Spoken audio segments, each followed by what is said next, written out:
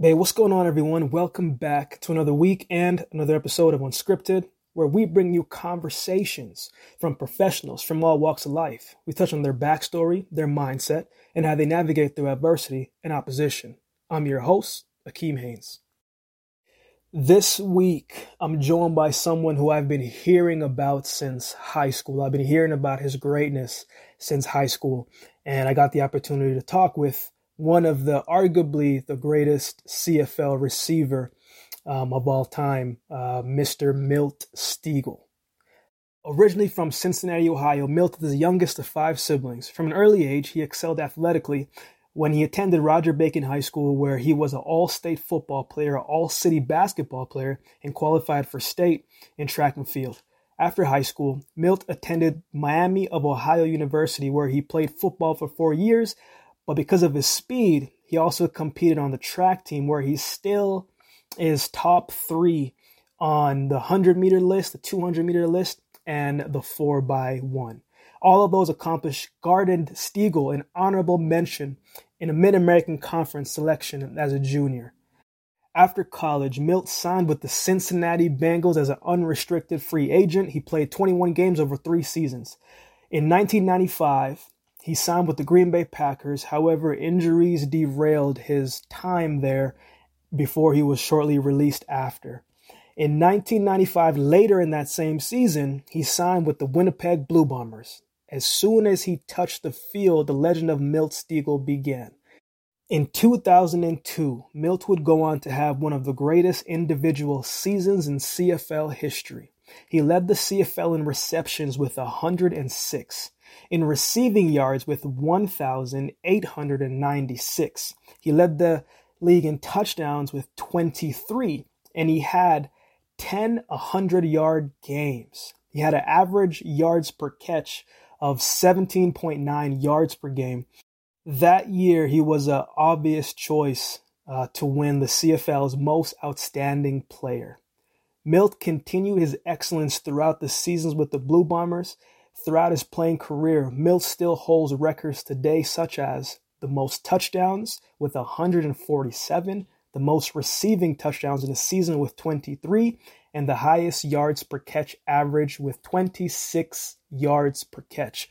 With numbers like that, he was a clear first ballot Hall of Famer. In 2012, he was selected as a first ballot Hall of Fame inductee, and the ceremony was right there in where he played all of his CFL career. After his playing career ended, Milt joined the TSN Analysts, where he still does commentary work for the CFL to this day. You see, I've heard Milt since I was high school, as I said in the beginning. And every person that I ask about Milt Stegall, what do they think about him? They always talk about his hard work, his consistency, but most importantly, who he is off of the field. Milt is heavily involved in churches and the communities that he's around. This is an episode filled with a lot of great points and perspective and reflection from one of the greatest players to step on the field. While we know he's a great football player, he's probably a greater person away from the field. I really enjoy this conversation. Milt is the real deal. We go back and forth a little bit about speed and which sport is the real speed. But without further ado, enjoy this week's episode with Hall of Famer Milt Stegall. Whoa, before you go, do us a huge favor. Head over to Apple Podcasts or Apple iTunes or wherever you can leave podcast review.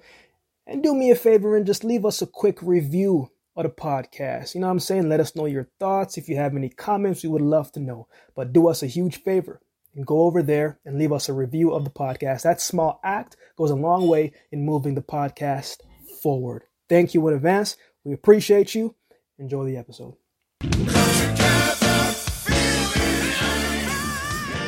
Hello, Milt, you can hear me? Yes, can you hear me? Yes, I can, man. How you doing? Man, I'm doing great. How about yourself? Oh, man, I'm always grateful, so I can't complain, man. That's good. It's a pleasure to have you on today, man. I'm looking forward to the conversation. I want to be respectful of your time. So I want to start here, man. I want to go backwards before we go forwards. 2020, one of the most interesting years we've seen in quite some time. I want to know how did you navigate through all of the emotions that was happening last year? How did you deal with that from a physical, personal standpoint, family standpoint, work standpoint? But I also want you to give me a positive from last year. Well, you know what? And that's what I was going to start with. I always look at the optimistic side of things. You know, the first thing I do when I wake up in the morning, I say, thank God for allowing me to wake up, and then the rest is on me. So, I looked at it as it wasn't all positive, but it gave me an opportunity that I hadn't had in years. You know, I'm usually traveling 6 months out of the year back and forth to Toronto, of course, working on TSN. But now I was at home for 6 months, getting to spend a bunch of time with the family. I know after a certain point of time, they got tired of me because I'm work out and do everything. But I looked at it from that aspect. I know there were a few negative things as far as not being able to do some of the other things I wanted to do as far as traveling and all that stuff. But as far as everything else goes, man, there were no negative sides for me, because I woke up every day. I got to see my family more than I usually did. I'm happy. I'm healthy. They're happy. They're healthy. We're not looking for any financial problem, anything like that. Everything is good. So I looked at it as all positive. And it's unfortunate that everyone else couldn't look at it at that aspect. And I understand, everyone, have different problems, different concerns, different dilemmas. But as far as I go, it was all head up, eyes open. Everything was good to go. Milt, I want to ask you, I know similar people that know you, who know you relationship wise, and I've been doing my own research, man. I want to ask, just a question that just came to mind. How much of your faith has helped you get through this time, right? Because I think a lot about faith is being able to handle the uncertainties, right? And having something that helps us to hold on to as we're going through it.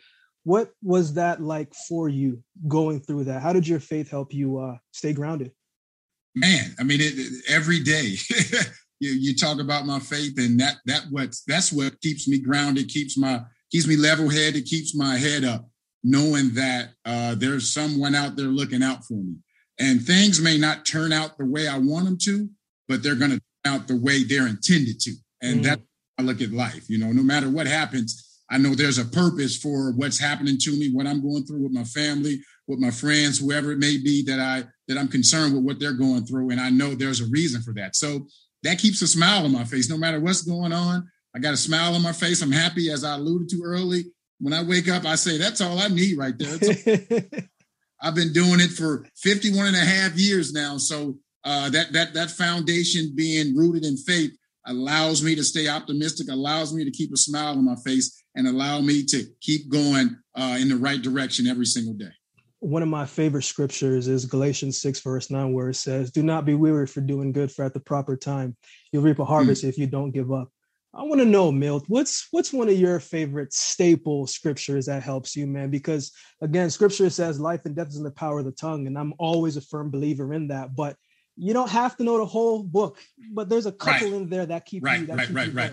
And I don't want to, of course, I'm going to paraphrase, and I think is it Galatians? It's either 13 or 4 through 8, when it talks about what love is. It talks about love is patient. It does not basically live in the past. It doesn't revel in things that happen to it. And it's a verse that I think about every single day, because there's been some times where you look at individuals or you look at a situation and you're ready to blow up.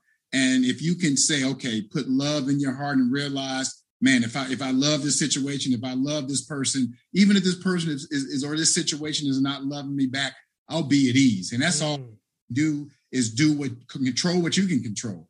And all I can control is me and the way I react to situations, the way I control things, the way I should react to others, not just others who treat me well, but also others who don't treat me well. And that's something I try to live by every single day. It's not easy. Yeah. Sometimes I don't succeed. I won't sit up here and lie and say I'm always smiling, always happy, always loving everybody, because there are some times where I lose myself. And, yes, sir. I am human, but for the most part, I try to keep that in my heart. Man, that's beautifully said. Thank you for that. Cincinnati, Ohio, family of 5.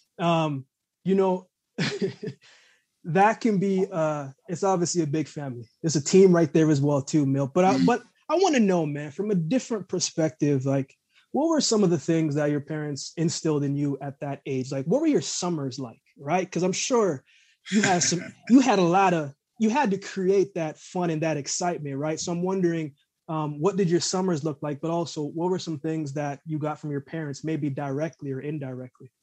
Well, from my parents, and they didn't have to say it, they showed it. They showed me with hard work, with sacrifice, you can achieve anything. My parents, my father was born in 1922 in rural Georgia. 11 kids. My mother was born in 1932. So, in 1935. So they came from nothing, only high school educated, but they showed me and my other four siblings with hard work and with sacrifice, you can achieve anything. So they made sure they instilled that in us. They made sure that we all went to college and had that opportunities that they didn't have. And they were able to do that because of that hard work and that sacrifice. So that was instilled in me, not just in sports, but just in all aspects of life. If you're willing to put in that hard work, you're willing to sacrifice, you're willing to get your hands dirty sometimes and get ugly and come through that adversity, you can achieve anything. And that was instilled in me. They didn't, like I said, they didn't say it. They showed it with the way they carried themselves, with the way they worked, and with everything they did. And it was instilled in not only myself, but my siblings also. My summers, they were great summers. They got a little bit rougher or more so than I wanted to because my family, my parents opened up a grocery store. And from the time I was 13 until the time I basically left college, I had to work in that store every single day. It was the gift and the curse. It was the job I couldn't get fired from. So I worked in that store every day in the summer from 7 to 4. But working in that store taught me so much. It instilled in me, you need to be professional. You need to be punctual. You need to be on time because you deal with the public. You have to be courteous. So it enlightened me and instilled in me things that allowed me to be the person and the man I am today. So I hate them and I love them for it. But those summers in that store taught me a lot. And like I said before, it taught me things that I still live by to this very day. Man, it seemed like hard work was one of those things that's been very apparent, not only for you, but for your family as well, too. And I know that is one thing that you pride yourself on, right? Hard work. But going to Roger Bacon High School, how did you get involved into football? Because I know that, hey, you a 3-sport athlete. You know what I'm saying? You can hoop. I've been doing some research and we're going to get into the track side of things. There you go. I know you want to get into that. But I want to know, because I know sometimes, you hear a bunch of stories from people say, the moment that I found this sport or I touched the ball, that I knew this was what I wanted to do. But then there are others that just said, hey, I was good at it, so I just roll with it. But what was that like for you? Because again, hard work is already instilled in you. But right. Did you think that this could maybe be something here? Well, actually, no. I started playing football because one of my older brothers, who was like 3.5 years older than me, he started playing. And he was 8, and I was just like 4.5. So I was too small. But I told my parents, specifically my mother, if you don't let me play, I'm going to throw a tantrum. So she let me go out there. And my first 2 years, because I was just so much smaller than everyone, I didn't really touch the field. So I was just practicing.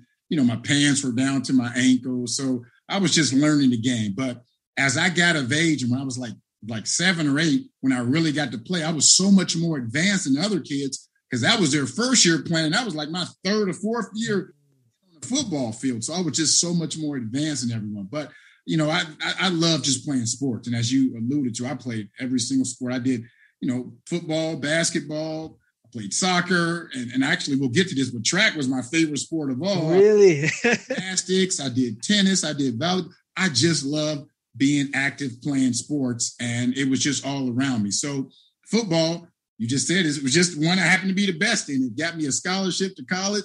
It allowed me to play professionally, and it's still part of my life now because I talk about football for a living. So it was the one I excelled in the most. It wasn't the one that I loved the most. It was just the one I excelled in the most.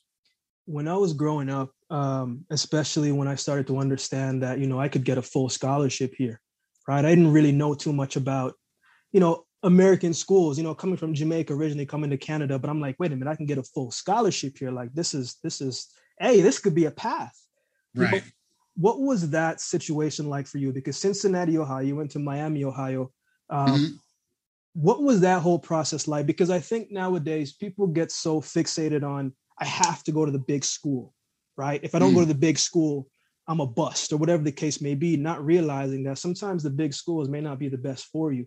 So how did you navigate through that whole recruiting process? And, where was staying close to home one of the reasons? Was what was that process look like? Because I don't really hear many people talking about this. They say, you got to go this, you got to go here, but it's a process that aligns to it. So walk me through a little bit of your process picking that school. Yeah, and it is a process. And part of the reason why I did pick Miami of Ohio, because I did want to be closer to home. My senior year, my father had just passed away, and, my older siblings, for the most part, was gone. So I didn't want to go too far away from my mother. I didn't want to stay at home and go to University of Cincinnati, but I didn't want to go too far away. And Miami of Ohio was like an hour and a half from Cincinnati. So if I needed to get home back to my mother, it wasn't a problem. But the process that I went through is so much different than what kids go through now. I mean, they pretty much, they have to pretty much sell themselves as far as going to camps and putting all this stuff on social media and YouTube, where when I played, the scouts and the coaches came and saw us. So they would come to our games on Friday night. So going into my junior year, I started having scouts scout me. They were actually scouting me for football and a couple of schools for basketball, but mainly for football. And came my senior year, I had 20 schools actually offer me scholarships. So some of the big schools were looking at me. North Carolina State and Michigan State, Kentucky were the biggest schools, but they were very honest with me. Kentucky offered me. Michigan State and North Carolina State said, we want to offer you, but we want to see if the guys we really want accept our offer. And then and I appreciate that honesty. So I was on the verge of those schools, but I didn't want to wait for them. And like I said, I had like a total of 20 schools, and I decided on Miami of Ohio, mainly because of the academics. It's a great school academically. Football-wise, they were okay. And the big thing was they weren't too far from home, and I didn't want to stay right at home at UC. UC was better football-wise, but I just didn't want to be right at home because I knew Cincinnati like the back of my hand. So I decided on Miami of Ohio. It was a good fit. My roommate in college also played football, and he was a guy that I grew up with. So there was no transition as far as getting my roommate. So the main reason was because I didn't want to be too far away from my mother. Before we get into the Miami, Ohio part, this question just came to mind. I did do some research, and I did know that your father passed away. You were 17 at the time, correct? Mm-hmm. Before I was 17, I lost two of the closest people to me at that time. I lost my friend when I was 7 years old, and my grandfather when he was 12. But before my grandfather passed away, it hit me kind of hard because I always promised him, like, hey, man, I'm going to come back to Jamaica and see you. I'm going to come back and see you. And I wasn't able to. But I remember one of my last conversations that I had with him, in Jamaica, we were sitting at his house. There was a big coconut tree in the backyard, chopping some coconuts, drinking. And he would always say things to me that didn't make sense right then and there. He would always say, hard work is going to pay off. It just may not pay off in the areas that you want it to. He would say, you just have to believe that you can do it, work for it, keep the faith, and good things will happen. Milt, I want to ask you, one, what were some of the things that your father said to you, maybe at that age when you were 16, 17? And did you feel a bit of a burden carrying that and then trying to go to college because you didn't want to go too far from your mom? But what was that whole process like? Because, I think it's very important that we understand that certain things is a part of life and we can't really escape it. No, definitely. And his death was tough. But I looked at it, I alluded to this earlier. I try to be optimistic about everything. I looked at it as an optimistic way and saying that, I had him for 17 years. And I was basically a man by then. And the traits that he instilled in me, they were in me, and they were in me deep. And something he used to tell me, and this is one of the reasons why I love track more than any other sport. His thing was control what you can control and don't worry about anything else. And the reason why I love track, and I'm not a selfish person, but in track, when I won or when I lost, it was all on me. There's going to be a time where I lost because somebody outworked me. in football and team sports, I don't care how good you are, you need other individuals to help you out. And if those other individuals haven't done what they needed to do, you're going to lose. But in track, when I won, I knew it was because I was the fastest that day. And if I lost it, I was because I was the slowest. It wasn't because that individual, or I was slower. It wasn't because of that individual outworked me, because I control what I can control. And I was working hard. I was being professional. I was doing all those things he instilled in me. And he would always say that, control what you can control. If you can control being professional, being on all those things, you make sure you're the best. Your best, being on time, you're always professional, all those things. So when I went to Miami of Ohio, I had that instilled in me, and it allowed me to get through, because there was some adversity I faced there, but it allowed me to get through that and get me to the point where I am today. What was that transition like? Because I went to, before I went to University of Alabama, I went to Barton Community College in Kansas. And, Barton, Kansas, it has maybe like 1,500 people, right? Right, really but small, then you, right. but then you go to Alabama and it's like, there's 35,000. And man, to keep it 100% honest, man, I was not used to the schedule. You're having conference on next Sunday, but you're leaving on this Sunday. Yes. And some of the teachers is not giving you a pass because they already think you got it spoiled. And I'm like, wait a minute, you want me to write a test on SEC day when my scholarship is on the line? Right. And so my GPA actually fell, but I had to learn the things along the way. But what was that transition like for you? Because you're a student athlete, so to speak, but the athletic side takes up all of your time. What was that transition like for you? Did you have some mentors that helped you along the way? Well, you hit it on the head, time management.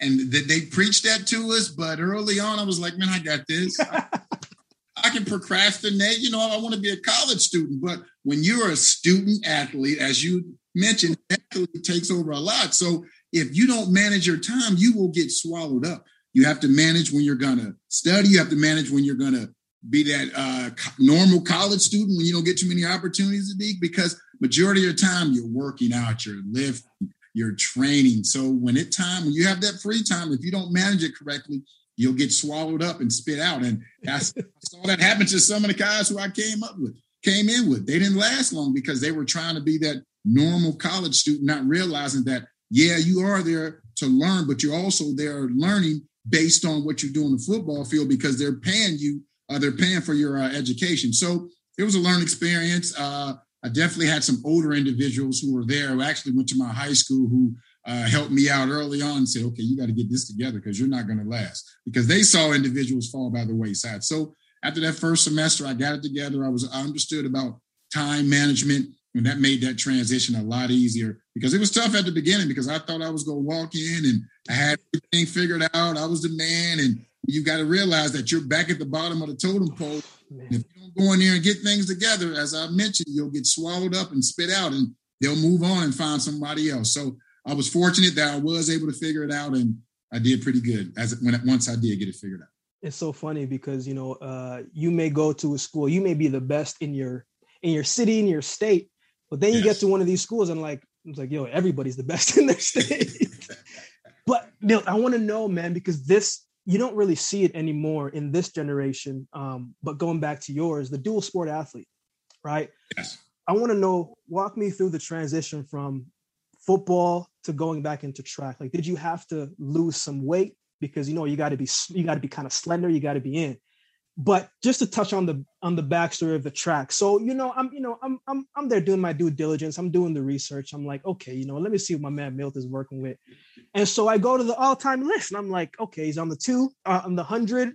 You're still number 3 right there now. Right. 144. Right. I said, wait a minute. Okay, he's in the 2 as well too. I said, okay, you're number 6 on that list, 21-2. But what caught my eye was I didn't know you ran the 4 as well too. Yes. And you're number 8 on that list with a time of 47.3. And then, your team is number 1 in the relay. It's Milt, man. Hey, you was a dog, man. And like I mentioned, track is my first love. And I didn't start running track until I got to high school. And once I got on that track, I'm like, this is the greatest thing in the world. I remember a meet where our track coach was like, okay, I want everyone to run a different event or do a different event than they never done. And most of the sprinters, they picked the field event. But I was like, you know what? I'm going to try the 800. Try the 800. And the first time I ran the 800 my freshman year, I ran like a 2:02. was like, wow. Really? Yeah, I ran a little bit after that, but I was like, well, that train is. I stuck with the 4, 2, and the 1. But I mean, I just love track. Not only the meets, I just love training for track. How tough it is, how exhilarating. And when you get to those meets, and you know what I'm talking about, and you look up and you see those fans, and you take off and you run around that track, and man, it's the greatest feeling in the world. And as I've talked about it before, I don't need anyone to help me out. I mean, in the relay you do, but majority of the time, I'm running by myself. And I know whatever happens, it happens because that person was better than me or they weren't better than me. It wasn't because they outworked me. And that's what I loved about track. It was all on me because I was hardest worker. I always tell everyone, and I don't know if you heard this, but it's the treadmill story where if you and I are on the treadmill, and the objective is we're going to see who can run the longest on this treadmill, one or two things are going to happen. I'm going to win or I'm going to die. You're not going to beat me. And that's I failed in track, you know. Yeah, you may beat me, but it wasn't because you outworked me. So, I mean, I finally got to run my last 2 years in college. The football coach finally let me run. And, I mean, I had so much fun. And I had more fun than I did playing football because it was the one sport that I loved more than anything. Was there a game, or because, you know, you decided to go with football, but was there a game that said, you know what, I really think I can play at the next level here? Because I'm a firm believer that you always get a glimpse of something before something comes, or the idea may say, you know what, I can play at that next level. Was there a game for you when you were playing that you kind of felt like, man, there's more here? Well, it actually happened, and it wasn't a regular season game. It was our spring game. And at the time, my receiver coach, Sean Watson, he was relatively young. He was only like 28, 29 years old.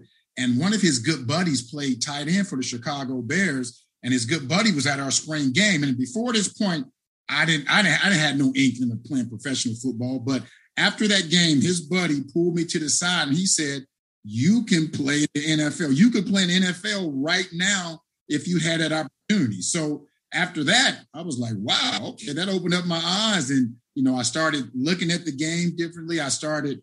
Scouts started talking to me, started coming to practices, and that's what opened up the door. But before that, I mean, I didn't think about it because, as you know, you went to Alabama. I went to Miami of Ohio. It's not a big football school. They don't have the money. They don't have the same athletes. Mm-hmm. They don't have all the same the fanfare that comes with it. I mean, it's just not there. So we didn't have that. So up to that point, I had no inkling or no wherewithal to think that I could play in the NFL. But after that, I mean, that opened up the door and I had that opportunity and I took full advantage of it. Everyone that I've spoken to when I've asked them about you and from what I've seen said, man, Milt works hard. He's a hard worker, right? But I think a lot of people don't understand what that hard work looks like. You know what I'm saying? Like for me in track and field, in anything that I do, I always got to do extra because I always feel like I'm a step behind. I'm like, man, you know, whenever I would see on the track, you know, I'd be on the track and I would see, you know, guys like Bolt and Johan Blake. I'm like, man, these guys are all above 5'10", right? I'm 5'7". I'm like, I already have to work harder. You know what I'm saying? But like, what does hard work? What is your definition of hard work? But what did that look like for you behind closed doors, right? Because that's when it really matters. That's when it matters. That's when it matters. And I tell my sons this, everybody works hard in practice. What are you doing when no one's watching? What are you doing? And that's when the hard work happens, you know, when no one's patting you on the back or they see you. And that's when I really killed it. That's when I really broke my body down, and I'd be crying sometimes and sore and bleeding. But I knew those were the times where I was going to grow mentally and physically, because if you're waiting to see if you're going to start working hard, like I say, in practice or when game day comes, it's not going to happen. It all depends on what you do when no one's watching. And that's when I got the best out of myself. Of course, I enjoyed working with other individuals, getting that work in, but I would get the work in with them and then go get some more work in by myself. Yeah, it may be some days where I was sore or I would tweak something or hurt something, but I knew that's when I was going to get better. And as I said, mentally and physically. Because if you think you're going to get better because you're doing what everyone else is doing, it's not going to happen. You have to do a lot more extra work. You have to put in that extra work, that extra time, and that's when you start getting better. you went undrafted and then signed with the Cincinnati Bengals. What was that experience like? Because I think there's so much that people talk about. They say if you don't get drafted, man, you're never going to be able to play. But I'm like, it's kind of like when people see the Olympics, they see is the Olympics. But I'm like, you realize we race these guys year round, right? All year round, right? And there's more past the Olympics, right? But what was that process like for you? I want to ask, like, did that bring a type of chip on your shoulder, or what was that like?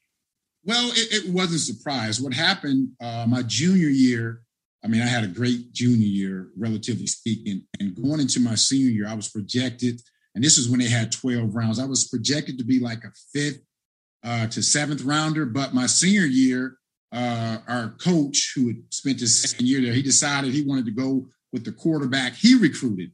And this quarterback was raw. This was his first time starting in college, and the offense wasn't clicking. So my I mean, it had like 300-400 yards receiving, one touchdown. And so my status, it just dropped. And I knew I was going to be a free agent. So it actually worked out better because I had like 7 teams who wanted to sign me, and myself and my agent, and we looked at the teams and we said, okay, this is the opportunity. This is the team I have the best opportunity of making. And it just happened to be my hometown team. Yeah. I went in and, of course I worked hard, but it also some luck happened my way. Luck my way, not luck another guy way, but one of the starters got hurt. So that opened up a spot, and I was able to come in through the back door, and I did well in preseason. They saw what I was doing in practice. I knew all 5 positions as far as receivers go. I returned punts, I returned kicks. I did everything they asked me to do, and I ended up playing for the Cincinnati Bengals for 3 years. But it's not all it's cracked up to be. I mean, I say it's the gift and the curse, because when you're on the bottom of the totem pole, you're on a losing team, it's tough. Because every single week they are cutting players because they're trying to make their team better. So when you're on the bottom of the totem pole, those are the first guys to go. So every single day for 3 years, I would come in and say, man, are they going to ask me to come and bring my playbook with me? I'm seriously, every single day for 3 years, I was coming in every single day, not knowing what was going to happen because we were horrible. In 3 years, I think we won 16 games. So when they're trying to bring in players and make the team better. So, I mean, thank God I got an opportunity to play in my hometown, but it was tough because mentally you just didn't know what was going to happen each and every day. What was that like from an external perspective? Like, what was that like for your mom and your siblings seeing that? Because again, to be able to say, you can watch me on Sundays, watch me on Thursdays, like that's pretty special, right? But to be in your hometown, man, what was that like away from the lights? But to be just the foundational pieces from the people that matter the most to you. It was pretty cool. And my mother didn't want me to play football. True story. I started playing football, and I talked about it when I was 4. And the first time my mother saw me play was my senior year in college, because she was like, I couldn't see you, because she was scared I was going to get hurt.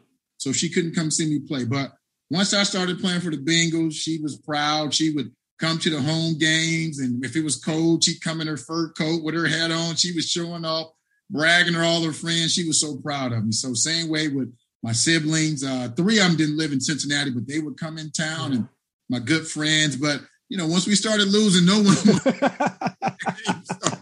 it was pretty bad after that. But early on, everyone loved it. It was something special. Even when we were losing, I had so much love in Cincinnati, and being able to go back to my local high school and speak to the students and to the football team. And it was truly special. And it was times that I cherish and I think about still to this day. So how did you get to Winnipeg? Because, I forgot that Cincinnati has pretty cold winters as well too. Yeah, nothing like Winnipeg though. Nothing like Winnipeg. What was that transition like? Did you know anything about the CFL? Because just from my notion, like I didn't, a lot of Americans don't really know too much about the CFL until maybe someone tells them. But how did that come into play for you? Well, after my 3 years with the Bengals, I left there, and then I signed with the Green Bay Packers.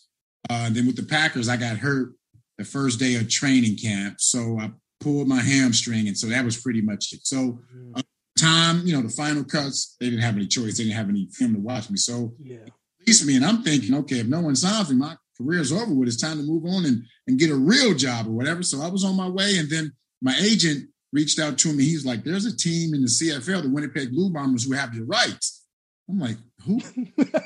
Blue Bombers or whatever. And Canada, I was like, what? So, I looked at an encyclopedia. Of course, internet wasn't around then. And I was like, Winnipeg is above North Dakota. And I thought to myself, I was 25 and having the responsibility. I was like, okay, I'll give it a shot. So I remembered I went up there. It was September. I had on a sweatshirt and some shorts. And I got off the plane, and it was probably about 9-10 degrees. Like, what have I gotten myself into? But you know what? It was the best decision I've made. As far as sports go, it's the best decision I've made in my life, because I still get so much love. I'm still getting opportunities in Winnipeg beyond football to this day. So it was one of the best decisions besides marrying my wife and having kids. It was one of the best decisions I've ever made in my life. Not only because of what happens on the football field, more so the things that continue to still happen off the football field, the way I'm treated. I got a street named after me in Winnipeg. Yeah, it's one of the best decisions I ever made in my life, and I wouldn't change it for anything. Before we get onto the football field of things, Milt, I think you've done a lot of stuff in the community as I was reading, right? I'm like, man, this is a person with a solid foundation. But I want to know, Milt, where does that community feel like come from for you, to be able to go out? I think this is why people love Jesus so much, because you could touch him, right? Back then, he was going on the streets, you could touch him. I'm a firm believer that hope needs to be seen and shown, right? And the best way to do it is to be there.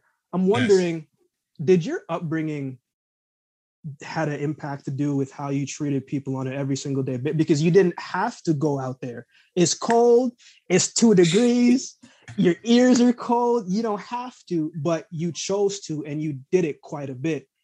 Walk me through a little, like, what made you say, you know what, I don't just want to be here to play football, but I really want to get involved in the community here.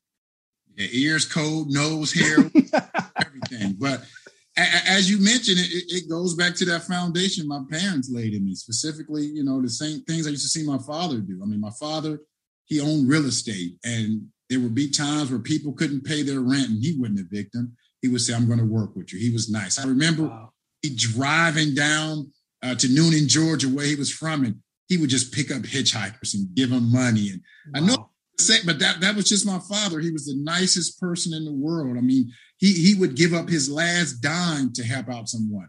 His saying was, if I owe you $1 and you're worth $1 billion and it takes me $1 billion to get you this dollar, I'm going to find a way. And that's the way I looked at things, always trying to give back. And it wasn't always about money. It could be your time. It could be the kind word. It could be that smile. It could just be a handshake with someone.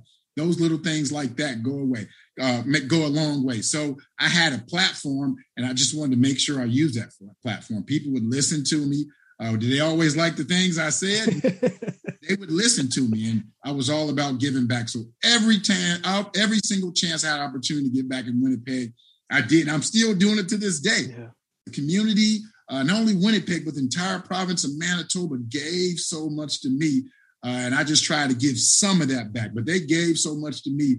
That's the least I could do, try to give back whenever I get an opportunity to do it. You have so much records in the league. It's madness if I would try and ask you everything about it. But the one that stuck out to me the most was the 147 TDs, because that's a lot of times in the end zone.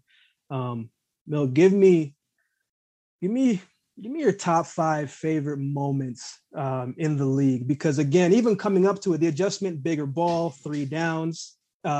You may be running a post corner and some ice, maybe some snow be falling in your face, right? And so there's all these different dynamics. But what were some of your favorite moments throughout your career? But then I also want you to give me some of that inside scoop on the trash talking, because you cannot be a sprinter. You cannot be a sprinter, Milt, if you don't talk a little trash. You know it. Well, it took me. And I came up there with that arrogant American attitude coming from the NFL, like, I'm going to go up here and tear up this league. I mean, I did. And every American absolutely have it. And I was literally smacked in the face like, no, this is a different game, young buck. You got to get used to this. So it took me literally like maybe about 22 games to totally get used to it. Wow. Because it put me in that slot right away. And I remember those first few games, I'm like, man, I can't do this. I'm lining up basically on the line of scrimmage. But once I got used to it, once I mastered it, I was pretty much able to do some great things. And you talk about touchdowns, that was my thing. Talk about the top 5 plays. I remember my first touchdown in Calgary. I think that would be number 5. What would be number 4? I think number 4 was it was in 2005 where I had 4 catches for 4 touchdowns, 154 yards. Hey, come on now.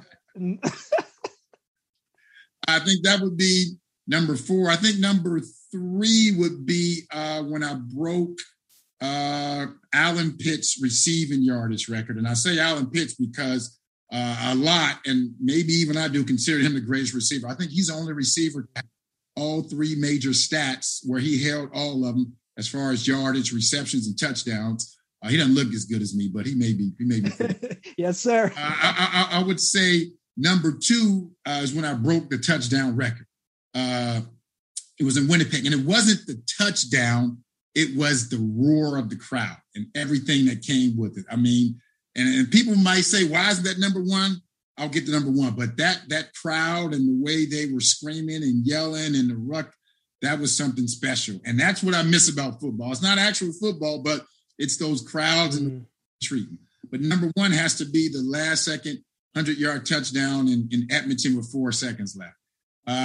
That's my number 1 play. And I always tell people that's one of the greatest plays in football. I don't care what league you play, where you live, where you're from. That's my favorite play. And a lot of people come up to me and tell me that's their favorite play. So those are my top 5 plays. You know, that was actually the first time that I've seen you was that play, you know, because it was pressure, man. It was so much pressure situation, 2 seconds left. But, you know, you're a pressure guy. Pressure situations make us, right? But I actually want to backpack off that. What was that preparation like on game day for you? Were you a superstitious guy? Was there a certain type of music that you had to listen to? And Milton, I want to know, man, how do you go about handling pressure? Because what I realize with people in general, I'm out of sport now, but being able to mentor some of them, I said, look, in a pressure situation, you don't change anything. You just trust your preparation. Yes. That's it. That's it. And that's the only thing I was superstitious about. Did I prepare enough? Did I do everything?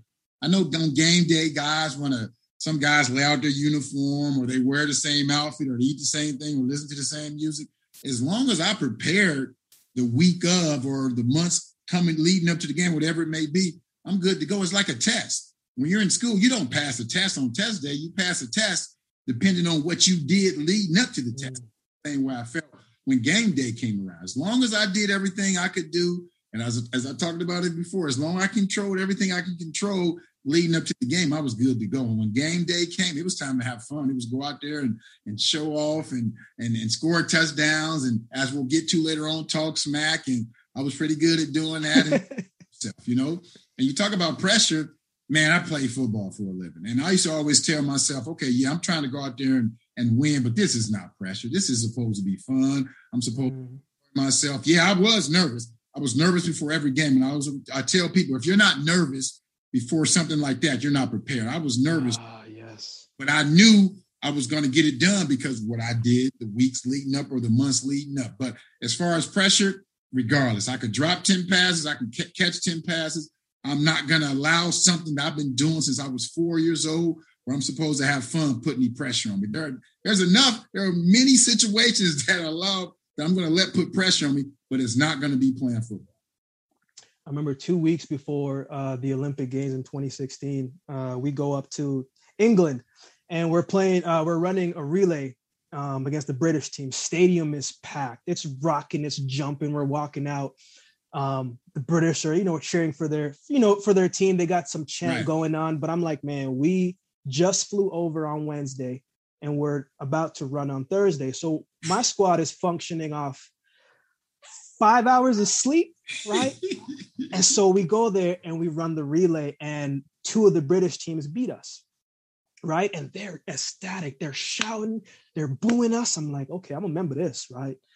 We about a month later, we go to the Olympics, and we're going into the call room of the final. And one of my friends on that team, an old training partner, he puts his shoulder on me before we go into it. He says, "Hey, man, you ready to come behind us again?" All right. Wow. And I'm there just laughing. I'm just like, man. And they ended up getting 6. So they didn't even come top 3. So it wasn't even a conversation. But Milt, I share that story because I'm wondering, man, what was that like for you? Because trash talk is a sense of that fun that you're talking about. It's that competitive feel. What are some things that you would be saying? Because there's different type of trash talkers. There's the, hey man, you look good today, but I'm still gonna drop 5 on you. Or there's the aggressive trash talk where it's like you stand no chance. Right. What type of one was Milt Stegall? Well, it all depended on, what part of the game. Early on, like before the game, I'm nice. Man, how's the family doing, man? You're looking good. Hey, that last game, you played well, man.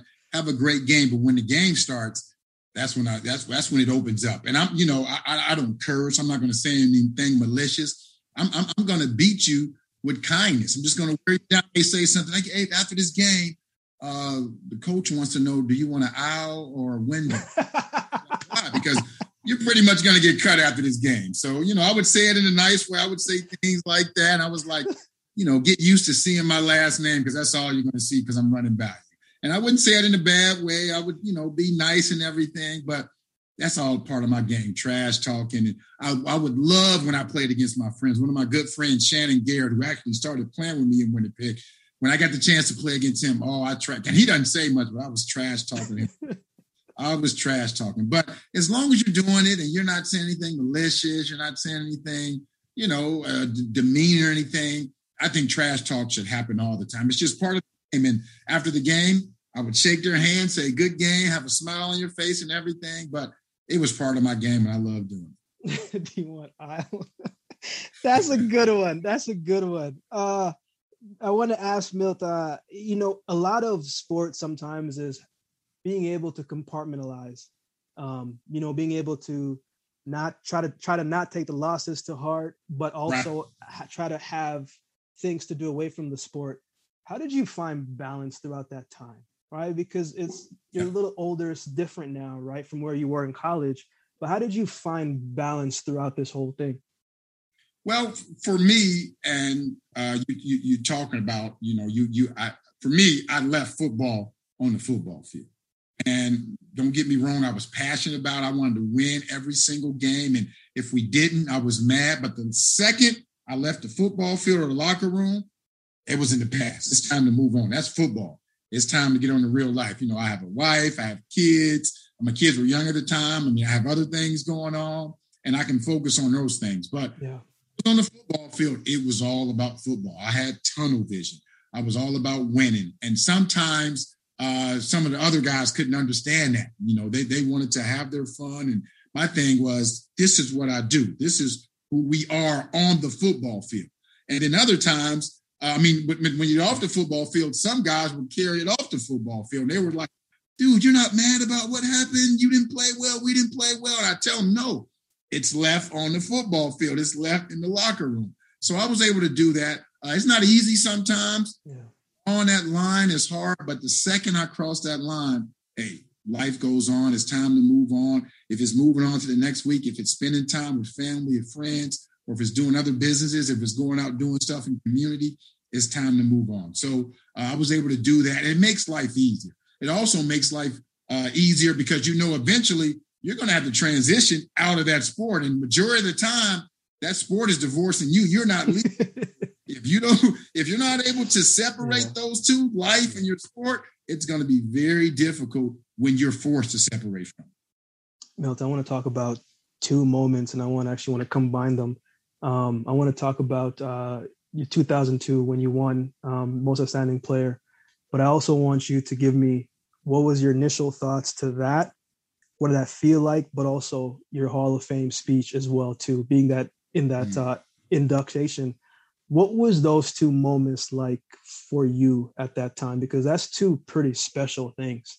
You know what I'm saying? Because again, we put the work in and the results will come. right? But I also know, Mm-hmm. on the other hand, I've seen a lot of people put some work in and they don't necessarily get all the recognition that they probably should. But what did those moments both feel like for you?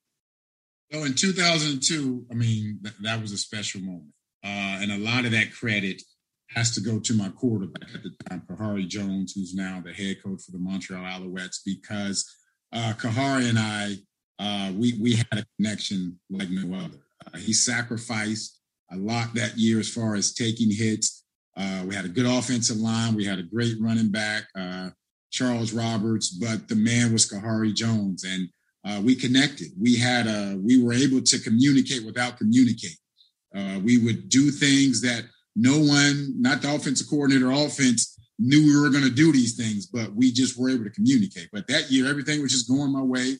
I was out there catching touchdowns, running routes. I was available, meaning that I didn't get hurt. I didn't get hurt to the last game of the year. I couldn't play in the playoffs, but unfortunately, but that year was special. And then when I went to the award show, my wife was there. We had just got married that year, and she was there. So, I mean, it was a special feeling. You know, it's something that can't be taken away from me. I mean, that trophy sits in my basement to this day. And my kids ask me, how was that year? And I tell them, you know, that was a special year. I mean, everything was just going my way.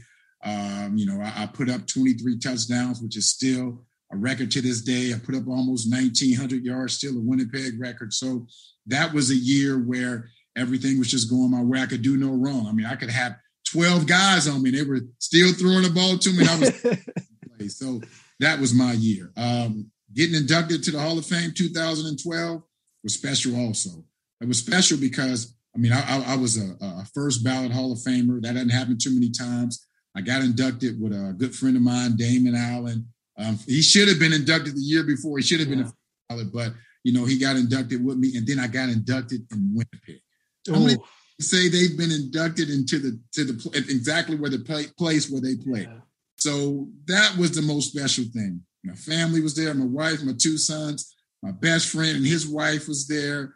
My mother was there. I mean, it was just a special moment. Everything just came together. Being in Winnipeg with your closest family and friends, it was a special moment. And my speech, originally, I was going to write down some notes and say, this is what I'm going to say, and try to memorize it. But I was like, hey, I mean, this has been in me for all my life. I'm just gonna let everything come out. And they said I had 7 minutes, but I think I spoke for 12 minutes, but it felt like 20 seconds because that's how special it was. So those special moments are something that I'll remember and I cherish and I think about a lot. During those two moments, Milt, this kind of just came to mind. You know, the foundation that you had as a kid with your mom and your dad. Was there a moment where you said, you know what, Dad, I think you'd be proud of me? You know, did you ever have a moment like that? Oh, lots of moments. I mean, because he was my biggest fan, and my father, I don't know how he did it because he worked 2 jobs. He had outside businesses, but still found ways to come to my events. And I don't know how he did it. He still found ways to support me and my other siblings. So every single special moment, I always think about my father. I still think about him. I think about my mother who just passed away, you know, last Christmas. So they're always in my heart. They're always there, holding me up through the good times, through the bad times, letting me know that keep your head up. You can get through anything. We've seen you get through it. We've laid that foundation, and don't let anything get you down. Don't let anyone allow you to put your head down. And as long as you have that attitude, you can get through anything. If there was two advice that you would give to, apart from the great stuff you just shared right there, but if there was one advice that you would give to an up-and-coming athlete who is trying to, look, I want to be like Milt Stegall. Milt got 147 TDs. Like, I want to be able to do that. What advice would you give them on the field, but also what advice would you give them away from the sport? Well, and this may encompass both of those on and off the field. You have to surround yourself with individuals who are trying to achieve the same thing. Sir. Yes, sir. When I was coming up, there was and I'm about to date myself, there was a disc jockey in Cincinnati. And when he used to leave the air, he would always say, if you can't change the people around you, change the people around you. Meaning if the people around you aren't trying to do the same things you're trying to do, aren't trying to achieve the same things you're trying to achieve. You got to get some people around you who are. So if you want to be a doctor, you got to get some people around you who are trying to be doctors, who are doctors. If you're trying to be a great athlete, if you're trying to excel to different levels, if you're trying to be a professional athlete or go to college, you have to get some people around you who are trying to do those same things you are. Because if not, you're going to eventually morph into the people who are you around you. And if you got some people around you, that's who you're going to be, who you're going to become. So I always tell individuals who ask me, get some people around you who are trying to do the same things you're trying to do. And you may have to separate yourself from some of your friends or some of your family members, but hey, that's all part of the sacrifice. That's all part of the grind. And you'll look back on it and thank yourself for that if you do it. That's great. That's really good advice right there, Milt. Last fun 5 questions, man. Not going to be too hard. Well, shouldn't be too taxing. Number 1, if you were about to be trapped on a deserted island for a week and you could only bring 3 things, what does Milt Stegall bring into the island? I'm bringing a mirror so I can look at my. I can bring anything. Anything. You got 3. Can I bring my wife? You can bring your wife. We'll knock that off. Mirror and the wife. Bring my wife, a mirror. Man, see, I said the mirror, so I can't bring both of my sons. Wife, and I'll bring a phone because my sons probably wouldn't want to be on there with me anyway. So I can just. So my cell phone, my wife, and a mirror, and I'm good. Question 2, with everything that, your parents instilled in you, and I think this is such a powerful tool. Honestly, Milt, I think sometimes kids take having 2 parents in the household for granted. Yes. Because again, especially in, Black people in our culture, it's not really seen as much. I want to know, Milt, your parents instill some things in you. What are some things that you hope to instill in your sons or trying to, because they may not take everything, but what are some things that you would love to instill in them or have already? Well, every day we get in the car, and that's going to end soon. My oldest son is 16. He'll be driving soon, but I always tell him, do your best and change the world. That's all I want them to do. Whatever your best is, do your best. But to do your best, you have to do everything before that. You can look in the mirror at the end of the day and you got to see, and you can say, I did my best. That's all we can ask. Or they play soccer. If you can, after you walk off the soccer field, you can look in the mirror and say, I did all I can do. I worked the hardest I can. If you can say that, that's all we ask. That's all I asked of them. It's not, I want you to go out there and get straight A's. I want you to score 100 million goals. I want you to be the best soccer player, the best basketball player. I just want you to do your best and put your in your position to do your best.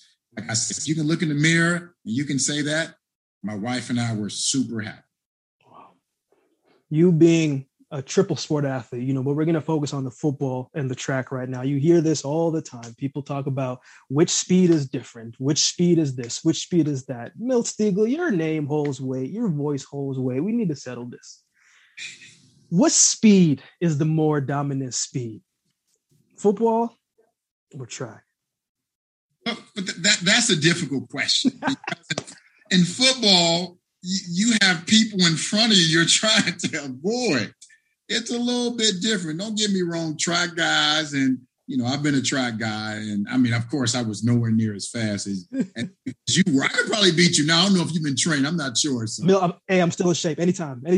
We might have to set that up. We're going to have to put that on the line. But, I mean, shucks, track guys are definitely I used to hear, Tyreek Hill talk about he can get out there and run with.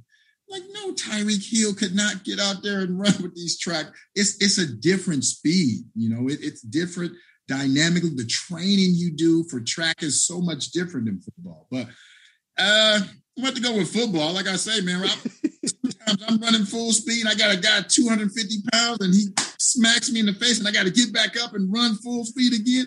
The worst that happens in track is you run over a hurdle. Those hurdles don't hit back. It's not that big of a deal. So I'm definitely going with football.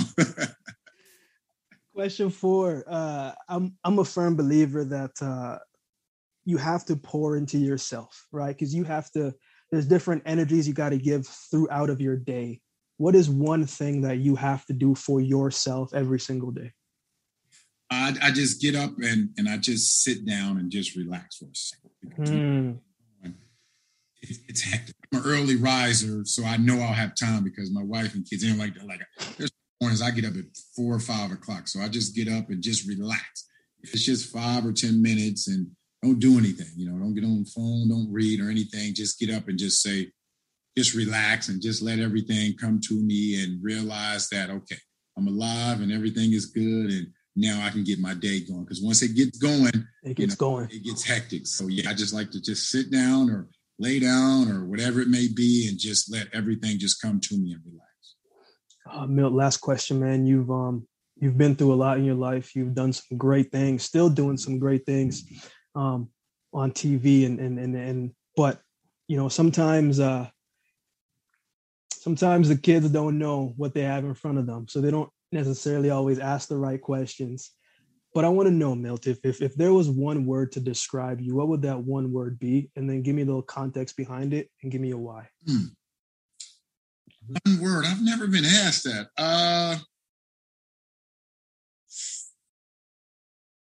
Oh man, that's a good one. Oh man, you got me thinking. I would say resilient.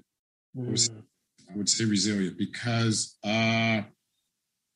resilient almost to a fault sometimes, but I feel that there's nothing that can get in the way of me trying to get where I want to get. May not get there, but there's nothing that's going to actually stop me from trying.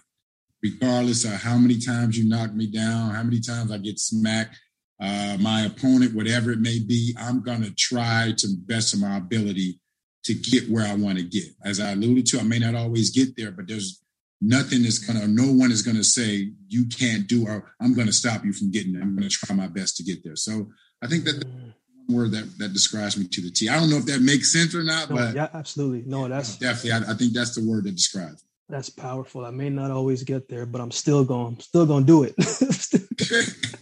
I'm going to attempt it. Yes.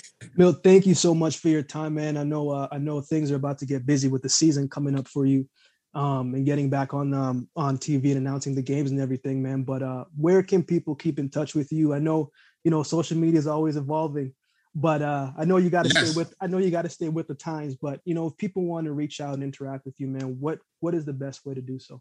Yeah, I'm on social media. I'm not always super active, but I'm trying to get more active. I'm on Twitter, Milt Stegall, TSN. I'm on Instagram. It's just Milton Stegall. My number is 911, so you can call me. Yeah, you can reach out to me that way, and I always try to interact with fans. Anytime anyone reaches out to me, I always get back in touch with them. I love interacting. That's my way of staying around the game without actually playing the game. So that's the best way to reach me. You'll see me on TV watching CFL games. We're back this year. I know everyone missed us last year, but we're back this year, and I'm looking forward to getting back out there and talking some football, definitely. And I'm also looking forward to racing you. Now, what city? We could do it in your city. I'm not biased to any city. I did work in Winnipeg. We're going to set this up. We're going to set this up. And whatever event you want to choose. And then afterwards, we're going to put on some pads and we're going to do a little football. We got to balance. Now, we'll do the football first because that'll slow you down some maybe. So. I can come down to Atlanta. I did some work in Atlanta. I ran some time. Hey, you let me know. We'll put it together. You're real confident right now. I like that. I preparation. I just wait for opportunity, Milt. Don't let the birth certificate fool you. Don't let the birth certificate fool you. Milt, thank you so much for your time, man. I appreciate you, and honestly, you're a person of character. You are who you say you are, and for me, that trumps all of the football accomplishments, man. You've done some great things, but character, you can't inherit that. Right. Every day you got to choose that. So I appreciate you, man. Thank you again for your time, man. I look forward to when we can connect in person before the race, before the competition. We can touch base. Thanks for having me on, man. Definitely. Thank you very much. Take care, man. All right, you too. Yeah.